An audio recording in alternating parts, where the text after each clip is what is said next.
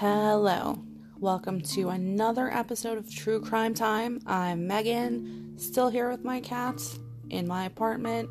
They're being really crazy, so if you hear some weird noises, that's what that is. There's not really anything we can do about it. So, I have a few announcements right off the top.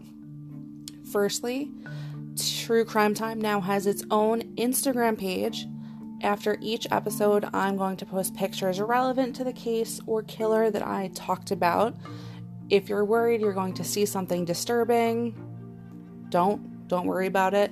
There's a description detailing what pictures are included in each post, so you can avoid anything you don't want to see. Also, just memes, true crime related things, blah blah. Follow True Crime Time, all lowercase letters, on Instagram so you don't miss out. There's a lot of interesting, fun things coming down the line. Secondly, one of my listeners reached out with a suggestion, and I'm totally with it, so I'm bringing it to you, my people. If you or someone close to you have a story about something true crime related, did I even say that right? Creepy, weird, paranormal, that has happened to you or someone close to you, send it to me.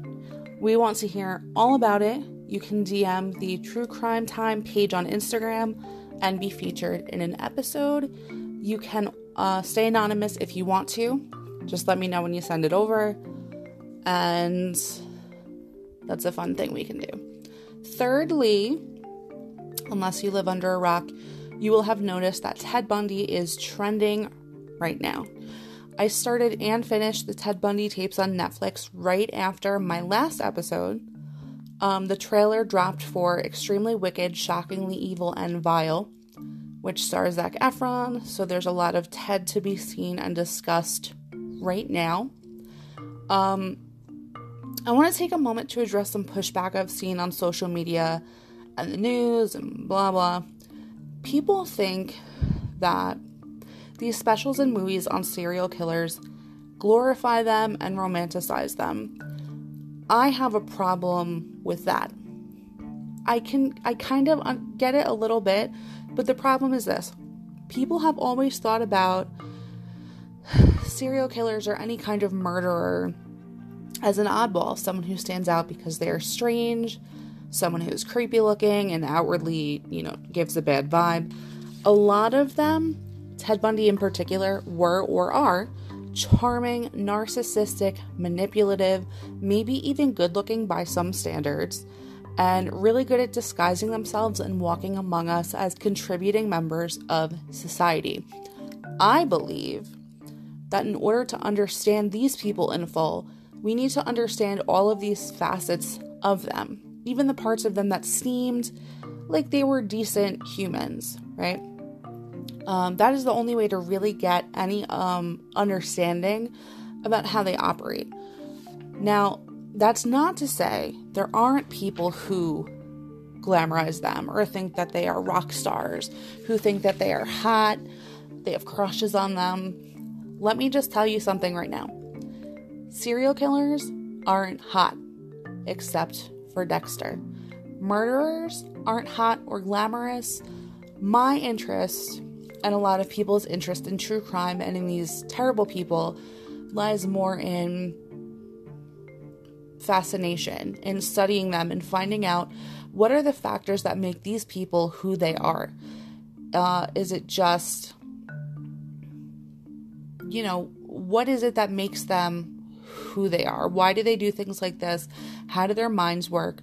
So people who are doing things like talking about Ted Bundy or Richard Ramirez or Scott Peterson and saying how they're hot or whatever other ridiculous thing, or getting tattoos of Ted Bundy's bite marks on their ass, which is a real thing that happened, I saw it, as some kind of twisted memorial to him. We aren't here for the same reasons.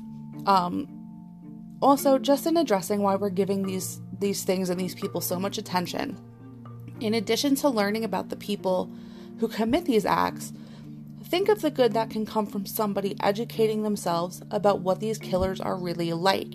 They're able to identify similar traits in people around them. Maybe there are red flags in their relationships. Maybe it's someone close to them. Maybe it's a parent, a sibling, an aunt, an uncle, a friend. Think of the people who already suffer abuse, and think of how maybe the survival stories of people like Carol Durant can inspire them to be brave enough to come forward, to reach out to ID their abuser or attacker, to be strong enough to overcome the trauma, and then go on with their lives. That is the real reason for all of this.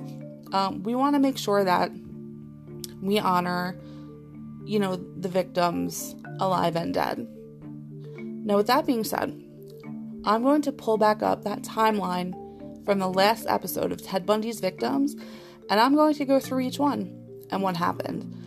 Last time, it was too much to kind of stick into one episode, and there's so much interest revolving around this, so I thought now's a good time to talk about these women. Just remember that even though these are the victims we know for sure that he killed, there are others they weren't able to completely link to him. So I did my best with this, so just bear with me. But first,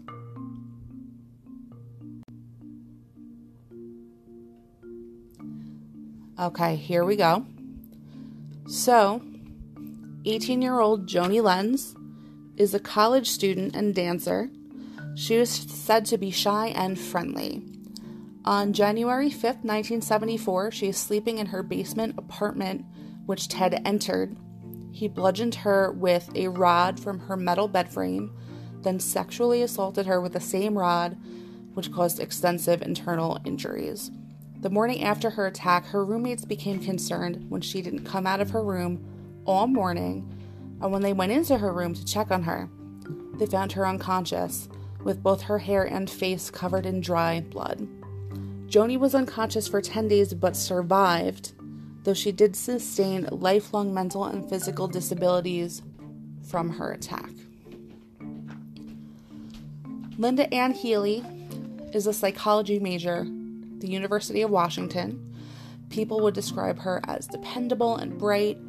She was well known, not just for being an all-around good person, but for doing morning weather reports on the radio for skiers, so like forecasting snow, mountain conditions, and so on. She lived in a house with 4 other female college students. They had recently heard of the attack on Joni Lenz, and so, I think it's Lenz? Moving on. Because of that, they were extra cautious. They didn't want anything bad to happen to them or in their house.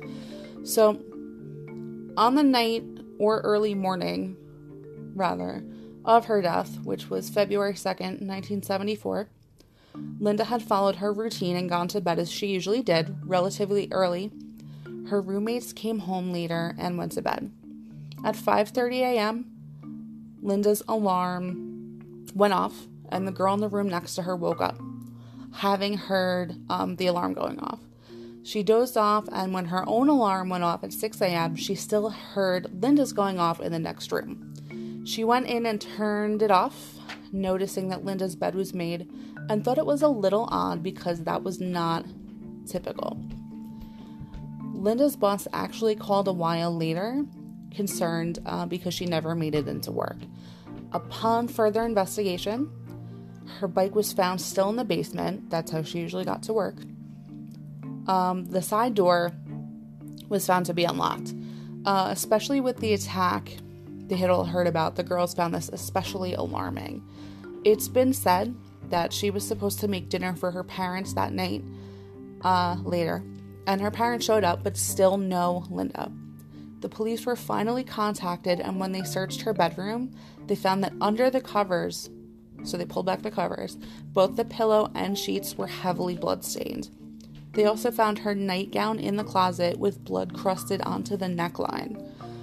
It was also discovered the clothes she had last been seen wearing, those were missing. Unfortunately, her skull was found about a year later with marks consistent with Ted Bundy's MO, which, as you guys are probably familiar with by now, was bludgeoning.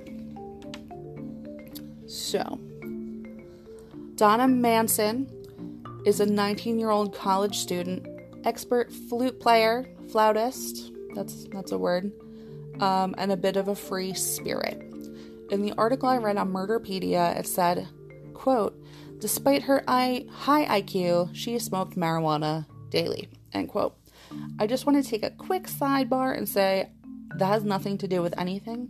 I know plenty of really smart people who do that. And I feel like maybe that was written in like 1989. Anyway, when she initially went missing, it took 6 days for her to be reported because apparently she would occasionally take off just for funsies. On March 12, 1974, she left her residence to walk to a concert on campus at Evergreen State College, but never made it there. Ted confessed to her murder shortly before execution.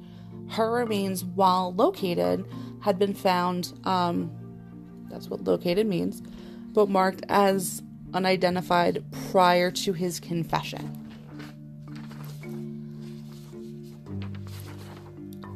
Do you hear my paper? Sorry. So, Susan Rancourt is one of the only blondes that Ted victimized. Described as shy but highly intelligent with dreams of working in medicine, it's been said that she was afraid of the dark and rarely went anywhere alone. Unfortunately, on April 17th, 1974, she went alone to a meeting on campus that ended around 9. She was supposed to meet a friend at the movies, but never made it. Her skull was found later with a severe fracture from, anyone want to guess? That's right, being bludgeoned. Kathy Parks had been having a terrible week. She was homesick for her family, who lived in California. She and her boyfriend had broken up. She had had an argument with her father over the phone. He suffered a heart attack shortly after, which she felt like she caused, which is awful and sad. But he would recover. On May 6, 1974, she had agreed to meet some friends for coffee. She would never arrive. Her skull was found with the others at Ted's dump site at Taylor Mountain. Ted confessed to her murder shortly before his execution. Brenda Ball went to Flame Tavern by herself. She was not heard from for several days after this. I read almost 19 days. Because she was a free spirit, like Donna Manson, her friends didn't find her disappearance troubling at first because it wasn't unlike her to be gone for periods of time. So she went missing on June 1st, 1974. It's been reported that she was last seen in the parking lot of the Flame talking to a man with his arm in a sling. Who could it be? Brenda was abducted from Burien, Washington. Hers was the first skull to be found on Taylor Mountain. On June 11th, 1974, Georgianne Hawkins had been out with a friend to grab a few drinks. Her friend went home as Georgianne had stopped to say goodnight to her boyfriend and grabbed some Spanish notes to aid her in studying for her Spanish final. Her boyfriend was just 6 houses away. As she was leaving, a different friend called out to her through a window, and they talked for a few minutes. The friend turned to do something and then stuck his head back out the window, noticing her as she turned the corner. She had maybe about 40 feet to safety, but she never made it. Her roommate became concerned when 2 hours later, she had not returned. Eventually, she would wake up the house mother. The two of them stayed up waiting for Georgianne and called the police in the morning. Hers was one of the murders that Ted confessed to before his execution. While he couldn't remember all the details, what he would remember was absolutely chilling. He said that she had been very trusting and did not hesitate to help when he asked her to assist him with a briefcase. He had been sporting one of his fake casts. He hit her over the head to knock her out and shoved her in the car.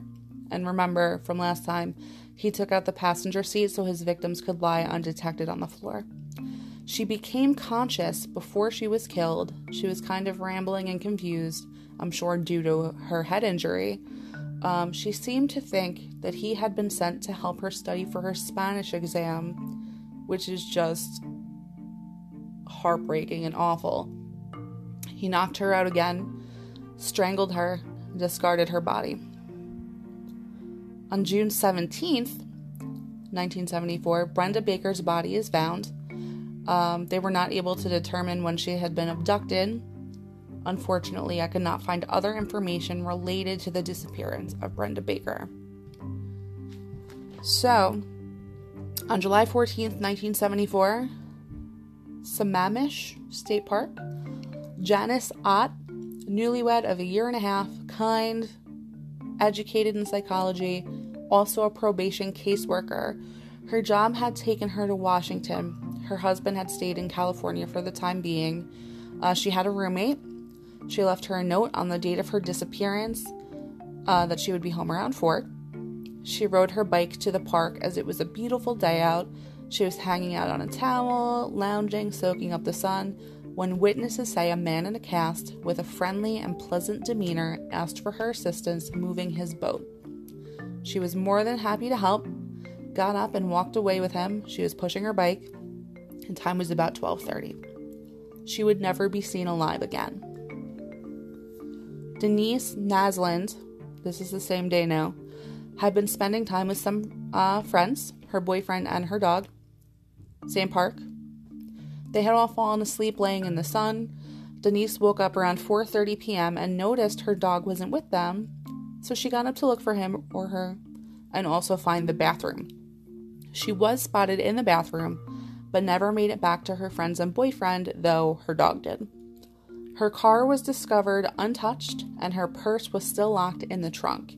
Janice and Denise's remains would be found in a wooded area not far from where they disappeared. So fall 1974, that's where he enters law school, remember, so all this stuff was going on during that period of time. And page turn. So,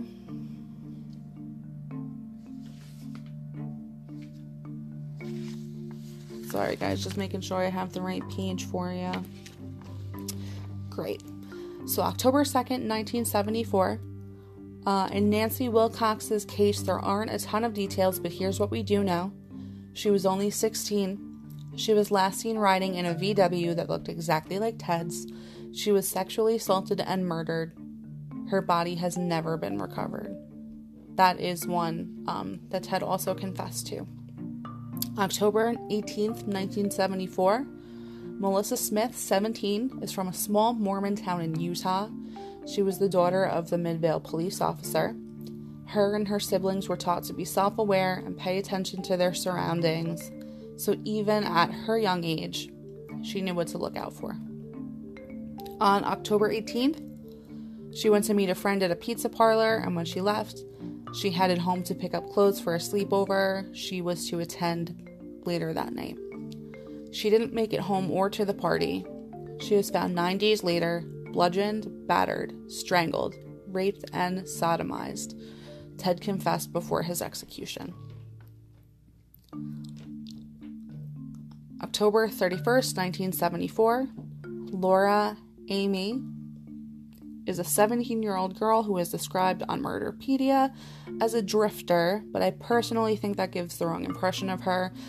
We are going to call her a free spirit.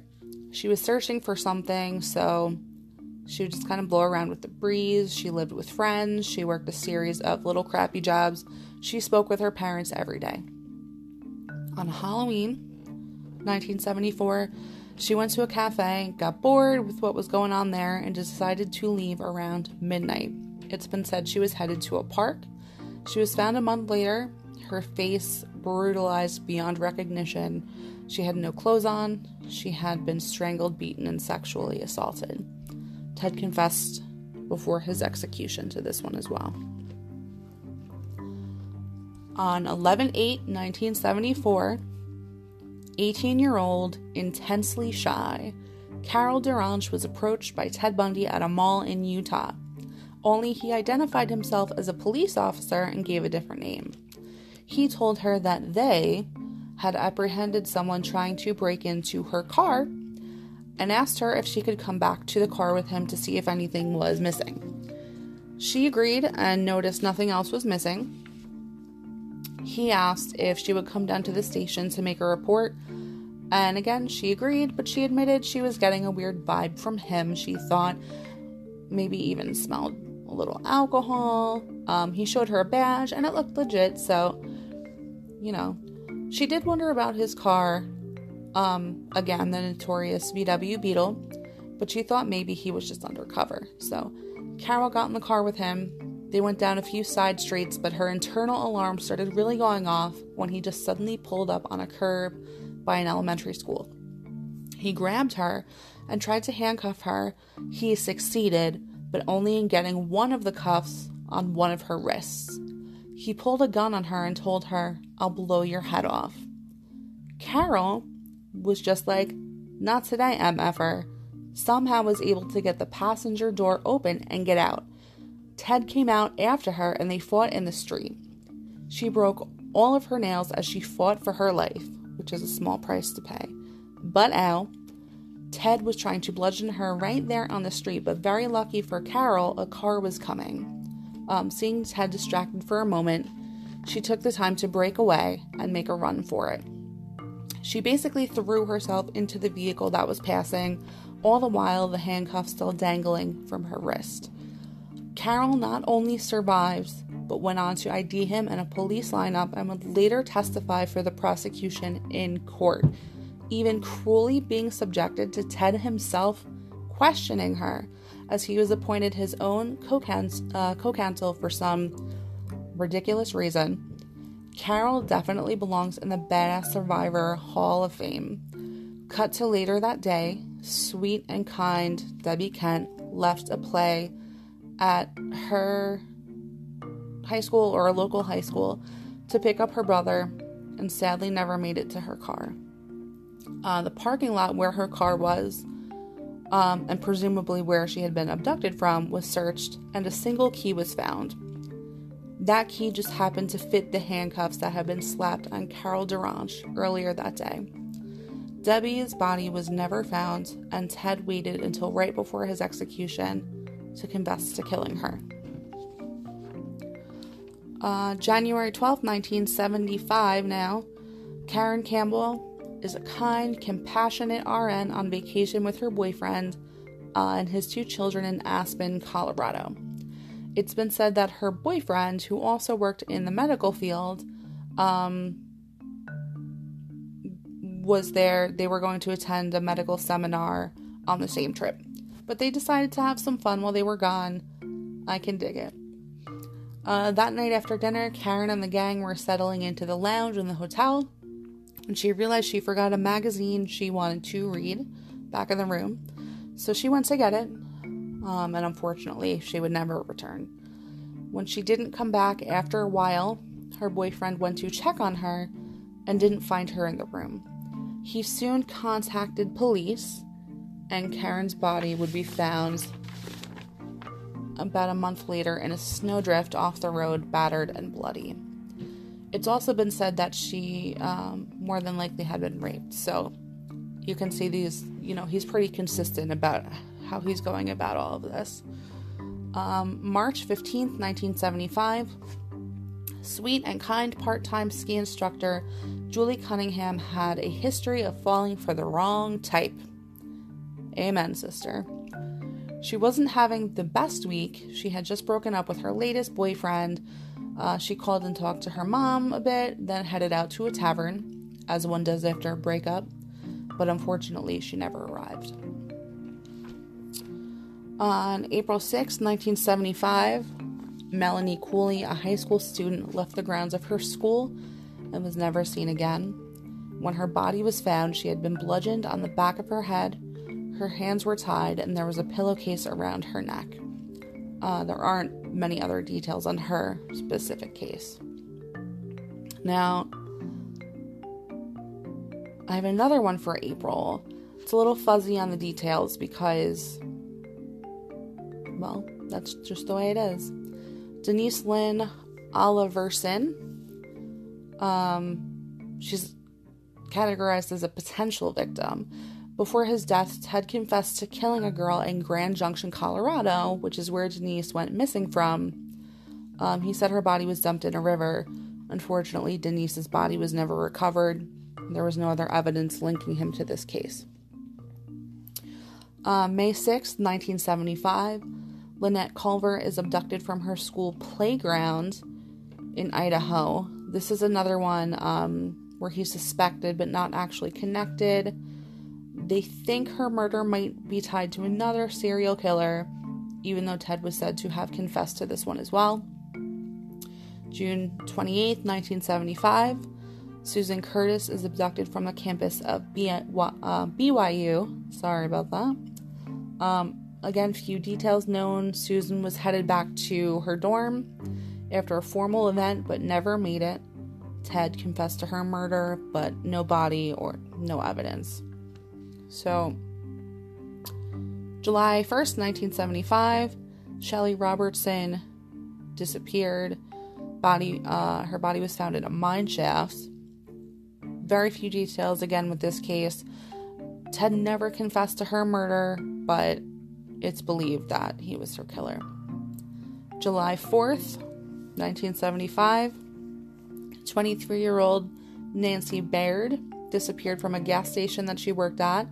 There's no actual evidence linking Bundy to her murder, but many investigators believe her to be a Bundy victim. Unfortunately, in her case, no body was ever found as well. So 8/16/75, that's where he was arrested for arrested for possession of burglary tools at a traffic stop. February 1976, when he was released on bail, blah, blah, all that stuff. He abducts Debbie Smith in Utah. She was 17.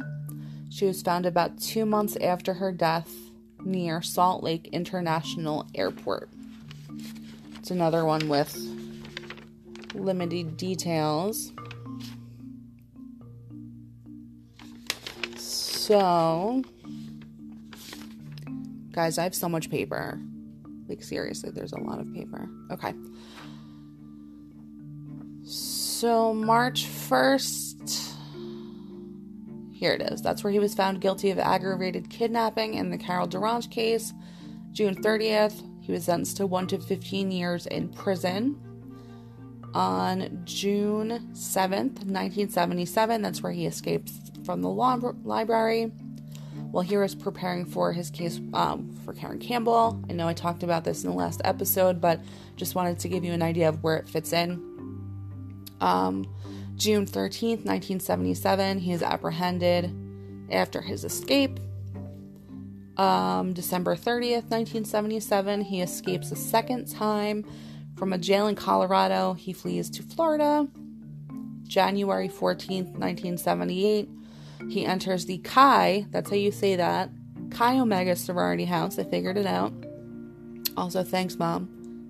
I detailed this attack in the previous episode, so I won't be doing it again. It was bad enough the first time. However, I will remind you that this is where Margaret Bowman and Lisa Levy lost their lives. But we have some other badass survivors, Kathy Kleiner and Karen Chandler.